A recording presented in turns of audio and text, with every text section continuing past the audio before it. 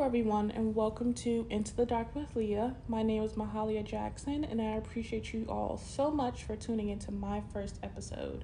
I just want to forewarn those listening that today I'll be discussing some sensitive topics, including the presumed death of a child and drug abuse. So, there are two victims in today's story, one being Kyon Jones, a 2-month-old baby, and his 39-year-old mother, LaDonia Boggs. They also take place nearly a year apart. So, the first part of this story will be regarding the disappearance, presumed death of Kyon Boggs that took place on May the 4th of 2021. On that date, Boggs contacted his father, who at the time was unknown, but we later now know to be Carl Jones, and stated that she would like for him to come pick up the baby because she could no longer handle it. As far as I know, Boggs does have other children. They are not named, of course, because they are all under the age of 18, and I don't know quite how many children are hers, because a total of 5 children lived in that apartment where she resided. So that is still unknown. But nonetheless, she contacted Carl Jones stating that she would like for him to come pick up Kyon because she could no longer handle it. He did not come get the baby that day. So on Wednesday, May 5th, Boggs contacted the father again, saying that the baby would be gone for a long time because he had been picked up by DC's Child and Family Services.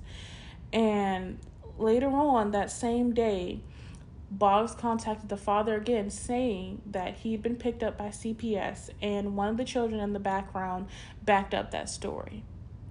So later on, we also found out that none of the children had seen a CPS worker come to pick up their sibling. This is just simply what they were told by their mother. On Wednesday that same night, Boggs spent a night at the hotel with the baby's father, and she gave him a false name of a social worker that had supposedly come to pick up their son, named Wanda Davis. Interestingly enough, this is the name of one of the father's relatives. So why she gave this name, she most likely was not in her right state of mind, and it just sounded good. So also, I would like to know, how can you be in a hotel with someone and your child is in the custody of the Department of Family Services? Now, LaDonia gave varying accounts of when the child was actually removed from the home. Originally, she said it was at night. Then she later on changed the story and said that the child was removed during the day, and that the social worker had told her she had received an anonymous call stating that LaDonia was using drugs. Now, if she had received this anonymous call, I would like to know why she didn't remove all of Boggs' children instead of just the baby, if there's reported drug use and child neglect. That just doesn't make any sense. But she gave them the name of Wanda Davis, who actually ended up being one of Carl Jones's relatives that lived in Las Vegas. The Youth and Family Services Division of DC Police also interviewed Boggs' children on May 7th. One child told police their mother, who appeared to be under the influence of some substance, said CPS took the baby. The child said the last time they saw the baby awake was on Tuesday, May 4th. Boggs told police she did not have a phone number for the infant's father, but then ultimately gave up his number. She said she had not spoken with him in a month, even though she had just spoken with him, 3 days prior on May 4th when she called him. This is by cell phone now, where she called him to request that he come pick up the baby. This is also not including the fact that she spent a night with him at a hotel on Wednesday. She had also told police that she hadn't spoken with Carl Jones in a month, but then she later changed the story, saying that she had called him to inform him that the baby had been picked up by Child Protective Services. All right. Boggs then changed her story yet again and told police she had given the baby to a different woman because she couldn't cope with caring for him. Boggs said the woman was her godmother, but told police she had deleted text messages and contact information from her cell phone when the police asked for it. this behavior is very shady. I don't know how she thought this was going to work in her favor, but she was also on drugs, so I'm going to say she just wasn't in her right state of mind. Now, police contacted this alleged godmother who said that she did not have the baby. At that point, Boggs admitted that the woman was actually the paternal grandmother of one of her children, and she knew she didn't have the child. She's just making this so much worse for herself. Then Boggs said she gave the baby to a friend who lived on Good Hope Road. She told police, "I didn't want my baby because me and his father was going through whatever we was going through."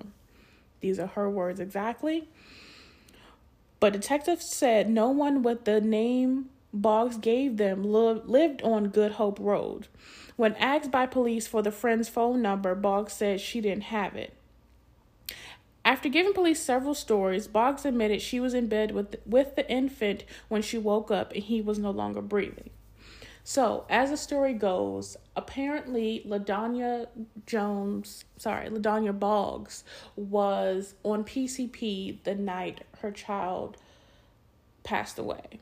And apparently the child was laying on her chest. She rolled over and accidentally suffocated him. She later on said that she was not on PCP that night, but had been 2 days previously, and she was just hallucinating the day that he passed away. Police eventually gave up their interrogation after receiving so many various stories from her, but she later on contacted them Saturday, May 8th, and told them that she had rolled over onto the baby while high on PCP, and when she woke up, he was underneath her stomach and was no longer breathing. She told police that she'd wrapped him in a blue baby blanket and put him in the trash can. They do have video surveillance of her taking out the car seat, a cardboard box that's said to be big enough to fit a 2-month-old baby's body, and another blanket or some sort to the garbage can outside of her apartment building. Now, police have yet to actually find the baby's remains. They searched a landfill in the Richmond, Virginia area for his remains and still have not found them. She was arrested but then released on June 10th with no bail because they could not find the child's remains, so they declined to actually charge her with murder. They instead would like to charge her with tampering with evidence. I don't quite understand that. I guess the tampering part is the wild goose chase she kind of led them on in this situation when they were trying to locate the child. But I can't even say hopefully anymore because she is no longer here, so there won't be any justice in this situation. But I guess possibly tampering with a body or wrongful disposal of a body, because that's the thing as well. I guess they could have added that to her list of charges, but of course that's no longer possible because she is not here.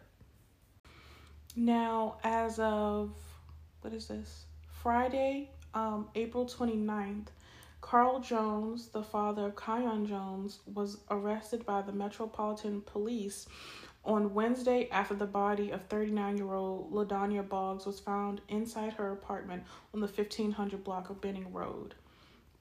Police state she had puncture wounds on her abdomen as well as right calf, and there was a trail of blood leading from her body in the bedroom to the living room. There was also blood on the couch. Surveillance video from outside Boggs' building shows Jones holding a knife. Court records said prosecutors also claim he was seen on video throwing away a bloody carpet into the dumpster. Jones was arrested and charged with second-degree murder while armed. When interviewed by detectives, he said he and Boggs occasionally smoked PCP. Now, if you want to reflect back on what I told you about when he called Child Protective Services, he stated her drug use, not their drug use, just her specifically. I guess this is just to get his son back and that they wouldn't look into his history or background or whatever. But nonetheless, when asked if he killed her, Jones said, "If I did, would I be wrong for doing that?" And they list that no motive was given. I think we all know the motive. She killed his son. Although intentionally, Her drug habits, neglect, and or abuse led to the death of their child. Now, I just recently heard a story of another baby. I can't recall in what state it was in, but he was starved to death. He was approximately the same age as Kyon, and everyone said, oh, he was born small but healthy, and everyone saw the baby, oh, he was small, but he was all right. And the mother had other children, and one of the other children, she was required to keep a food log of that she was feeding this child. He had to record the times, the amount the child ate continuously, because she was known for neglecting her children. She even made a statement saying, well, if he didn't cry, he didn't eat. Come on now. Why they didn't pursue murder charges in the case of LaDonia Boggs, I do not understand, because Kyon's death was a direct correlation to her neglect and her lifestyle. She should not have had custody of any of her children. How this went unnoticed for so long, I would say is a mystery to me, but it isn't, because DCFS is just so overloaded with cases and stories like this. I mean, not every child can be saved, but it's just a tragedy because many of these family members, I'm sure they knew what was going on and they had a chance to save this baby. Police said Boggs and Jones were the parents of 2-month-old Kyon Jones. The baby went missing last May and was presumed dead after Boggs confessed to throwing his remains away in the trash. And we know this. So I would like to see how this case proceeds, because, and I'll keep you guys updated as well. This is a frustrating story because there are other children involved. So even though Kyon, of course, he is no longer here, and that family can't receive closure because they also don't have his body. So we don't know if she sold Kyon for drugs or if she indeed put his body in that trash. She could have sold him for drugs and then threw away all of his belongings to make it seem like he never existed. He could have been in the dumpster. We'll never know. Hopefully we do, so he can get a proper burial. But as of right now, it's unknown. And it's frustrating because she had other children. So what happens to them? And in this situation, she was a drug-addicted mother who had family that knew she was drug-addicted, and they did not take custody of her children. So now that she is no longer here, what's going to happen to them? Because they wouldn't do it before. I'm not going to say they wouldn't, but they couldn't. Because in some situations, these parents do not want to relinquish custody, knowing they are unfit, and DCFS can't do anything because they don't have enough evidence to prove that the parent is unfit. And these children are also without a mother. And I don't know if their fathers are present. Most likely they aren't because of the situations that they are in. It's just a sad situation all around. And I wish the best for those children, quite honestly. All those women mentioned that could have had Kyon, hopefully they do step into this situation to take care of the others. It's sad. It's really sad. And it burns me up. Because I used to live in DC and I saw these mothers, and it hurts seeing someone is strung out and they have a child and you can't do anything. You can't do anything because, calling the police, that's one thing, but they need proof. They need proof that this parent is unfit. Because by the time they get there, let's say they follow up once that person is back home. They could have come down off that high and they seem perfectly normal. Maybe they are just sleep deprived. That's a thing as well. Overall, if you see a child being abused or neglected, contact police. Contact Child Protective Services again and again and again. The main thing is having records that this has happened repeatedly, because many a times when it's reported the first time, maybe even the second time, it's like, oh, it's a one-off. We'll continue to monitor the situation. This situation doesn't require monitoring any longer. It requires action. I apologize for the rant, but in closing, I appreciate you all so much for listening. And of course, if you see that a child is being neglected, please report it and document it. Do all that is possible because you can save a life. Everyone, have a great day, and I will see you guys next time.